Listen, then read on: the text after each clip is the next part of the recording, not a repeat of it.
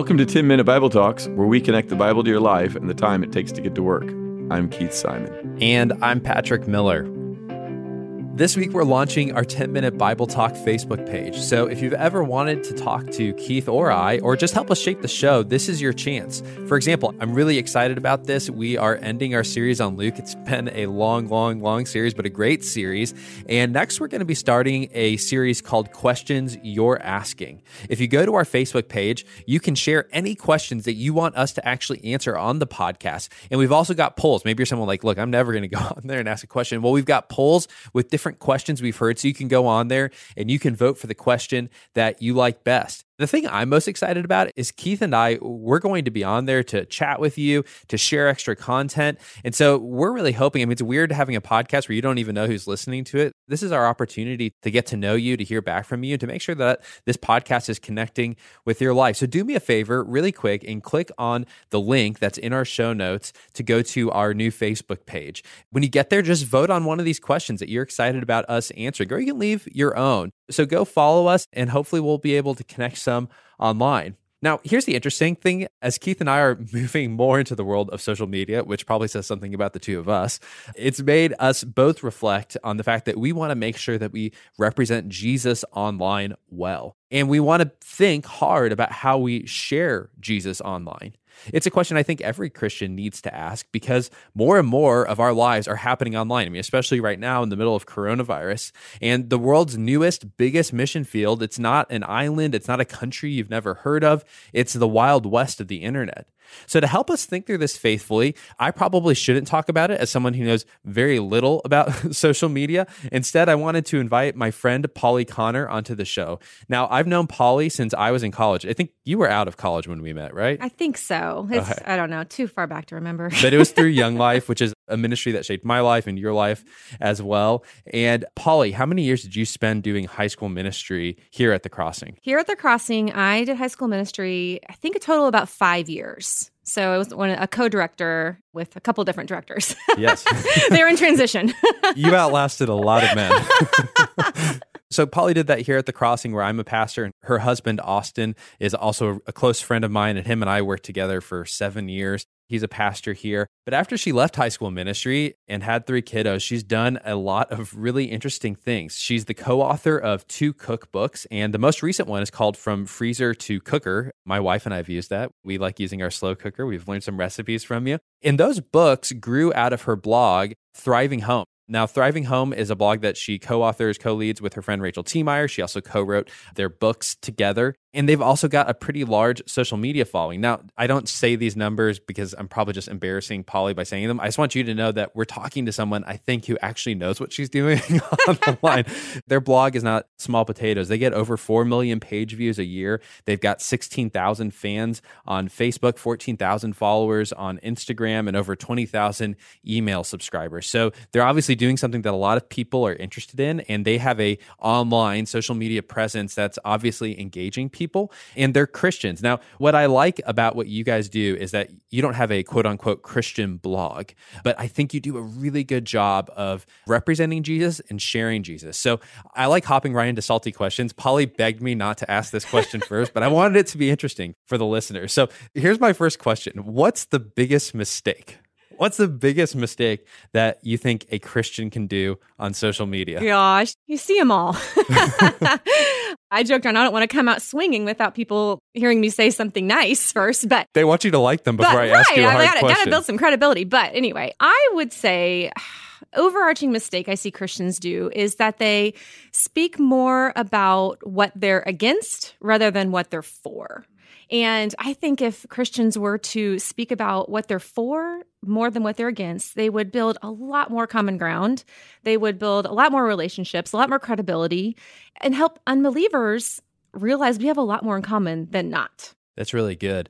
I think Facebook in particular right now, but it's all social media, it has become so polarized and toxic. Oh my gosh. And it's easy to get sucked into that as a Christian. And you start sounding more like a political activist, left, right, center, wherever you are, than a follower of Jesus.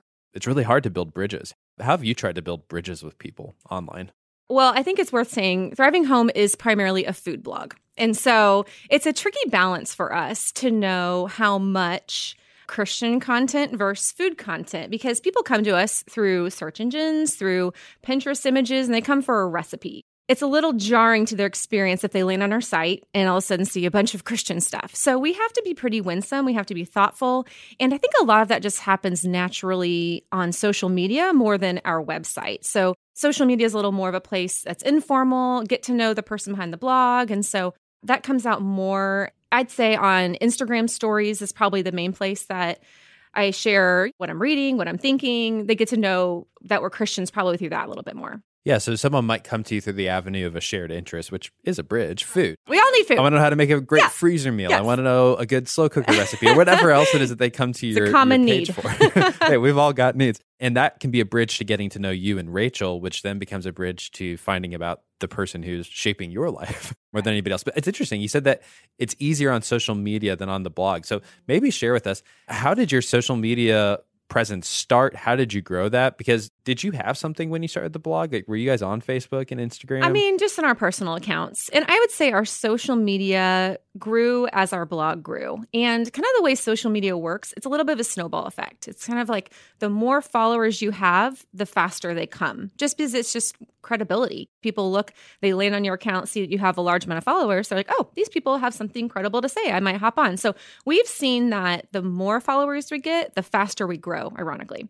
And I would say, too, we really saw a spike in growth with our social media when we started publishing cookbooks, just because we got exposure to a new audience and we're on all sorts of different podcasts. We're in different media outlets. And so people started just finding us to see who we were about, who are these authors. And so we definitely grew in that way through the cookbooks. And with that came a lot of pros and cons. There's definitely a love that we have the influence and the ability to reach people in their homes, not only just with food, but it was pretty humbling to realize, wow, people are actually reading the books we recommend. And people are actually going to the websites that we recommend because we've built trust and credibility with our recipes and we've provided a quality product. And so they just trust us. And so having that positive impact is really rewarding. And on the flip side of that, there are some cons to having a large social media following. And as you can imagine, the bigger that you grow, the more criticism you get, just because it's the internet and people love to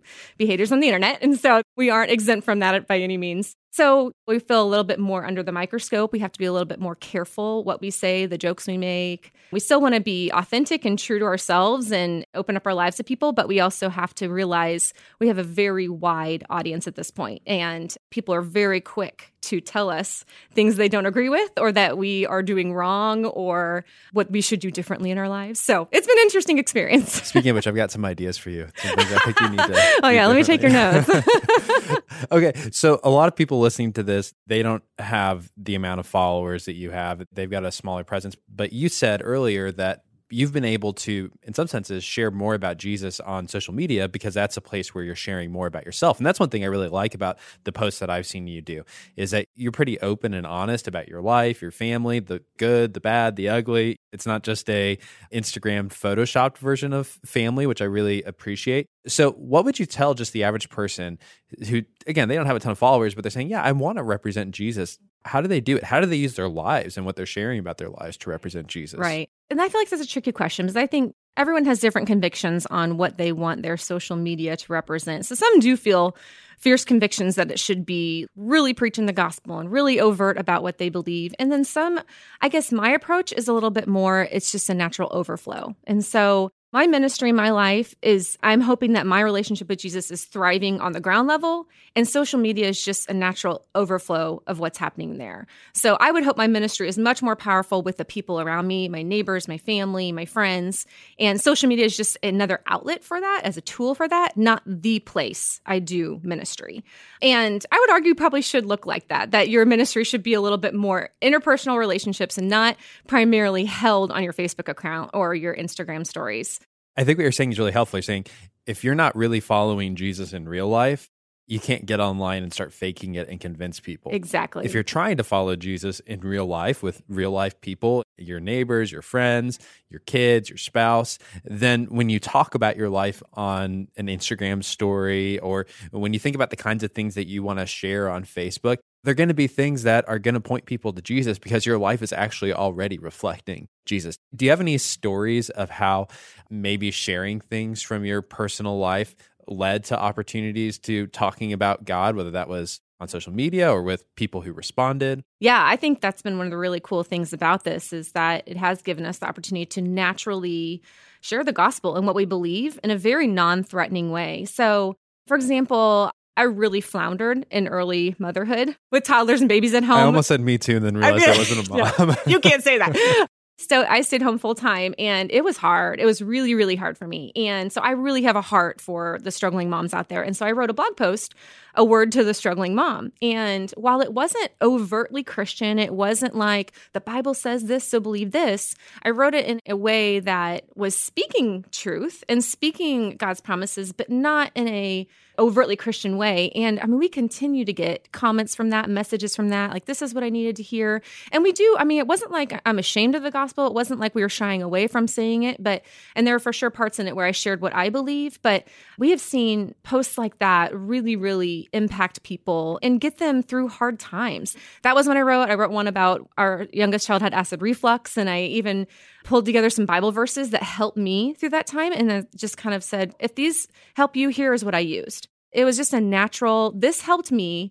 If it helps you, here it is. So we weren't trying to shove anything down anyone's throat that wasn't ready. Again, we're a food blog. People weren't there for Christian content. They're not there for devotional, but we oftentimes just living our lives in front of people and sharing authentically the good and the bad, we have a chance to share what we believe. And that's why I think also social media, it's so important to be authentic, to not, yes, we want to see your vacation pictures, and we want to see your happy marriage pictures, but I think it's also really powerful when people share the stuff that's not so great, because that is such a cool opportunity to share what you believe in those hard times. What do you believe when your kid is sick in the hospital? What are you clinging to when you have a parent pass away? Or what are you going to go to when you find out your spouse has cancer? So those are the gems and the beauty of social media, I think, of you can share the good and the bad, and you can also share those really what your beliefs are when things get hard, because people really watch that and they tune into that. And I think that has a lot of power. I think what you're saying makes a ton of sense because,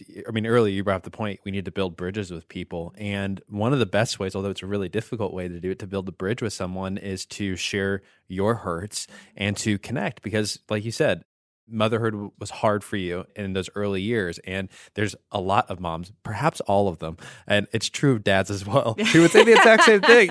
Those early years are hard. Really, They're really hard challenging. I'm still in the middle of them. So Yes. maybe we can have a counseling session after this. But that created a bridge for people. And then you were able to say, because you'd already been authentic and opening up your life, well, here's the thing that helps me. And I feel like that's the really critical step, because I think you're right. People tend to end up in one of two polarities. One is I'm always going to just be preaching and hammering home my ideas, and I'm right and you're wrong. And on the other end is I'll never talk about it. I'm never going to bring it up. And I think the way you're bringing it up is a really natural way. Hey, this is a natural part of my life. This is what's helping me. Why wouldn't I offer it to you and help you? Now, even if you don't have a big following, anybody on social media gets negative feedback. You post things that people find offensive or they don't like, and it's really hard to respond well to that. How do you guys respond to that negative feedback? Well, we've gotten a lot of practice lately, which is, like I said, the more we've grown and the more of a public figure you become, you start to get just kind of funny emails and messages. So, for example, we had the opportunity to go on the Hallmark Home and Family show in January, which was a really cool opportunity. And we were so nervous, and we did a cooking segment. We felt great about it. And then we opened our email the next morning, and we have an email from someone who, a whole paragraph about how much we touched our hair while we were cooking. And she counted the amount of times we touched our hair while we were cooking. Wow. That's really nitpicky. Oh, yeah. Oh, my gosh. This is someone you don't know? No, someone we don't know. Someone who tracked down our email after watching the segment. So, I mean, my knee-jerk reaction is to be like, are you kidding me? You have enough time in your life to, like, slow it down, count. Do you even know what recipe we made? I mean, I have more of a tendency to want to go off on people. So it's a good thing that Rachel is a partner in crime with me. And I'm married to a husband that also is very, very measured in his words because I'd get myself in trouble with these people. But I think a big principle that I abide by in social media is don't say anything that you wouldn't say to someone's face. So if someone told me to my face, I touch my hair too much, I'd probably take a breath and say, okay, thank you for your feedback. Would you prefer it if I touched your hair? Would you like to go on the Hallmark show? How would you do? So I think a good principle in general is to don't say anything on social media that you just wouldn't say to someone's face. It's really easy to hide behind a screen. It's really easy to be critical behind the screen. But if you wouldn't say it to someone's face, don't do it. Don't do it on social media. And same thing with the positive stuff. I mean, if you're not someone who's bold enough to really tell someone about Jesus and what you believe in person, maybe you shouldn't be doing it behind a screen either. I think it goes both ways. Yeah, I think that's really good. So a related question to that, that's when people are just unkind to you and say things that they don't have to say. And again, I think that happens to everybody on social media. But what do you do when you offend people? Maybe unintentionally. I mean, I suppose sometimes people do it intentionally, but what do you do then? Yeah, and I've done that. Again, more than Rachel, because I'm a little more chatty on social media than she is. So I say things that I'm like, oh, pull it back. For example, I'm really into the Enneagram. I really enjoy it. I've benefited a lot from it. And I was What are you? What do you think I am? No, I'm a type 3. I was going to guess a 3. I mean, anybody who's being relatively successful on social media is probably a 3. I feel like I can spot 3s from a mile away. I'm like, yeah, you're a kindred spirit.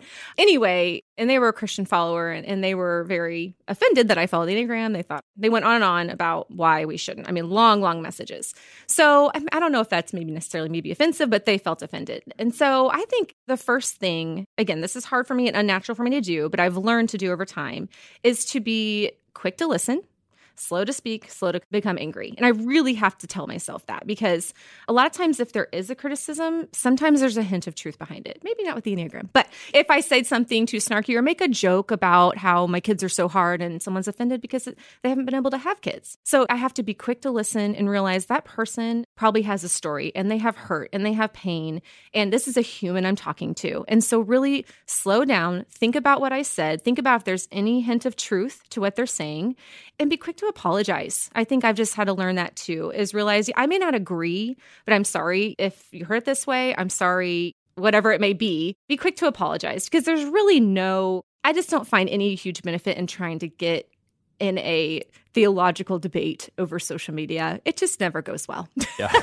I see very few debates go well, and I see very few people convinced. For whatever reason, I mean, emotions run really high. There's a lot of anger, a lot of frustration, a lot of judgmentalism. Do you have a rule, or do you give yourself a gap between I got a critique and I respond? Or do you just, how long does that take you? It just depends on who it is, what they say. I mean, to be honest, there are some that we just ignore. Some are just There might be some wisdom in just ignoring. Right. I think there's some, you can just tell the type of person who's just out to pick a fight versus someone who genuinely has been offended or hurt or concerned or has a genuine criticism, whether you agree with them or not. So it just takes discernment and just wisdom to know, just to remember these are people.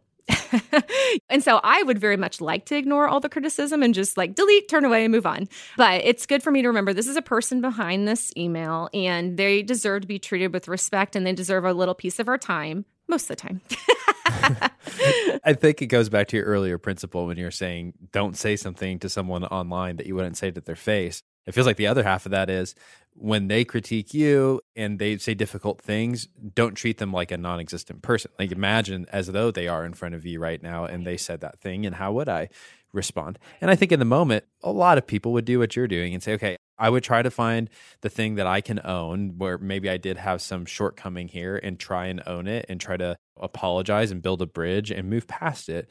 And I think, again, it's just such a better representation of who Jesus is. I mean, we think about what Jesus did on the cross. He's taking our sins. He's taking things that he certainly did not deserve, certainly did not earn from other people, and he's putting it all on himself.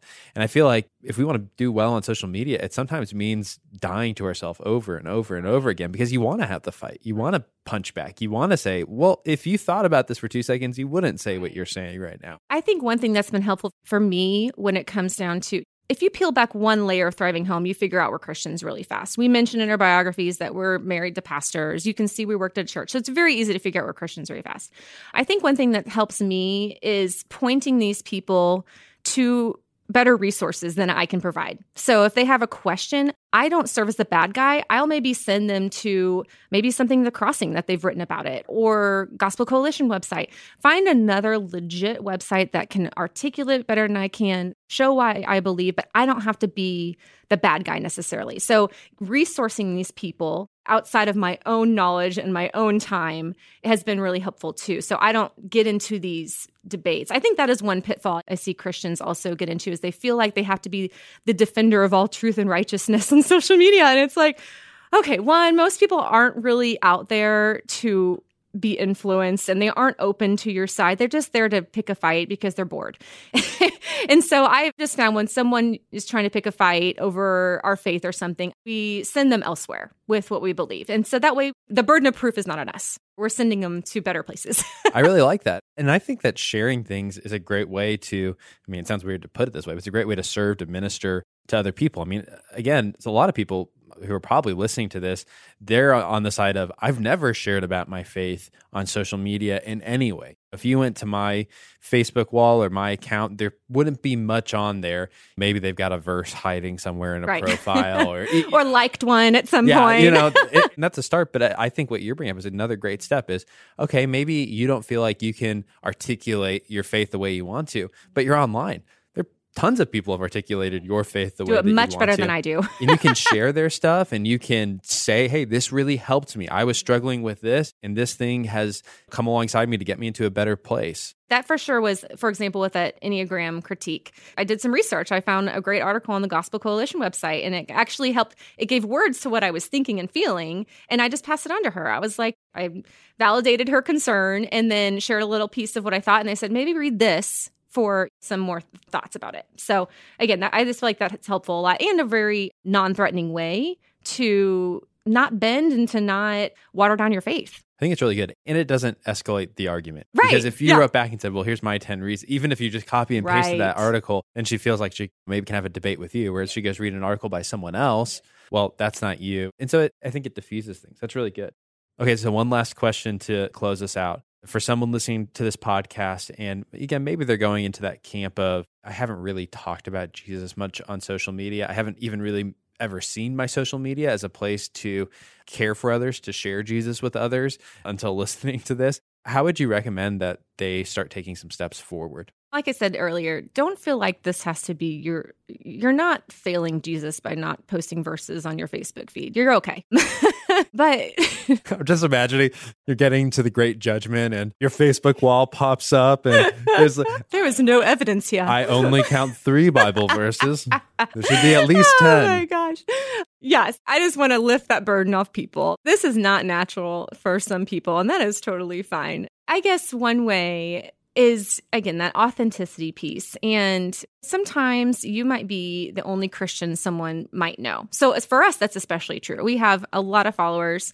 I'm going to put a lot of money on a lot of them aren't believers. And so when I put stuff, again, Instagram stories are kind of the place I hang out most. So for example, a couple of nights ago, I was recording me just assembling a very simple recipe, which our audience really likes because we have busy families that follow us. They just want to see, how do you get dinner on the table? And so I was recording just me kind of putting together a very simple recipe. And I had kids fighting in the background. One ran through half naked. One was unrolling a roll of paper towels. It was just chaos, right? And so it was very tempting to just be like, and that's not going to work. We're going to have to do this one a quieter time.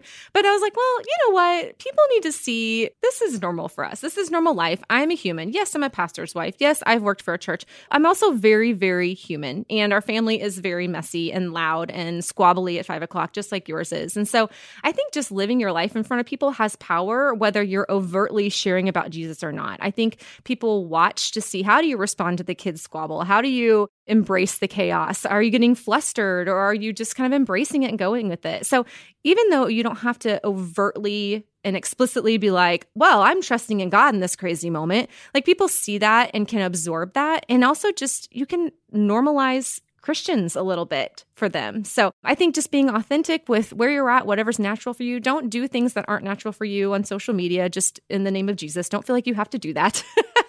You don't have to be resharing and posting and all that to be a solid Christian online. Do what's natural. And then I think anything you do post, just filter it through the fruits of the Spirit. Is it born out of love, patience, kindness, goodness, self-control? I think that's another good filter for me of, is this going to reflect fruits of the Spirit. And if it's not, it's probably not worth sharing. That's really good. I'm thinking about how many people, especially in younger generations, I mean, if you look at the statistics, many younger people in America now have hardly ever been to a church, which means that they probably know Christian people, but their idea of what a Christian is has probably been shaped more by television and memes than reality. And so we need to fight not to become a stereotype and not to fit into a stereotype. So even if you do make your own clothing, and that's fine, just don't post it. I'm just kidding. We don't want to fit into a stereotype. And your point is saying, one stereotype are self-righteous Christians who think that their lives are perfect all the time. And you're showing, hey, I'm a follower of Jesus. It does not look like having a perfectly perfect life all the time. And if your life looks like me, and I'm saying that Jesus is helping us walk through this, maybe the same thing's true for you in your life. And you might have the same benefits if you were following him. Well, thanks so much for being on the show. I learned a lot from you today, and I'm going to try and apply some of that in my own meager attempts at social media. Baby steps. But where can people follow you? How can they hear more about what you're doing? Yeah, so our website is thrivinghome.org. And then from there, you can just find all our socials if you want to hop on those and join us there. So we'd love to hear from you and let us know you found us through this podcast. Thanks so much for listening. I said this earlier, but our series, Going Through the Gospel of Luke, is about to be wrapped up, and we want to do a series on the questions that are already on your mind. So you go onto our Facebook page, you can do it right now, and you can share your questions, or you can vote on some of the questions that we've already got running in some polls. So I think this is really cool. We might turn your question into a podcast. I also think it would be a great way to connect with Keith and I. Like I said, we'll be on there. We want to talk with you. We want to get to know you. So pop on there, send us a message, let us know who you are. The link is in our show notes, or you can just search for 10-Minute Bible Talks on Facebook. Thanks for listening. If you've enjoyed this content, please subscribe and give us a rating. That helps others find this podcast more easily. Also, ask yourself who you could share this podcast with. Texting an episode to a friend or family member is a great way to help them grow spiritually. If you want to go deeper, check out our show notes for book recommendations.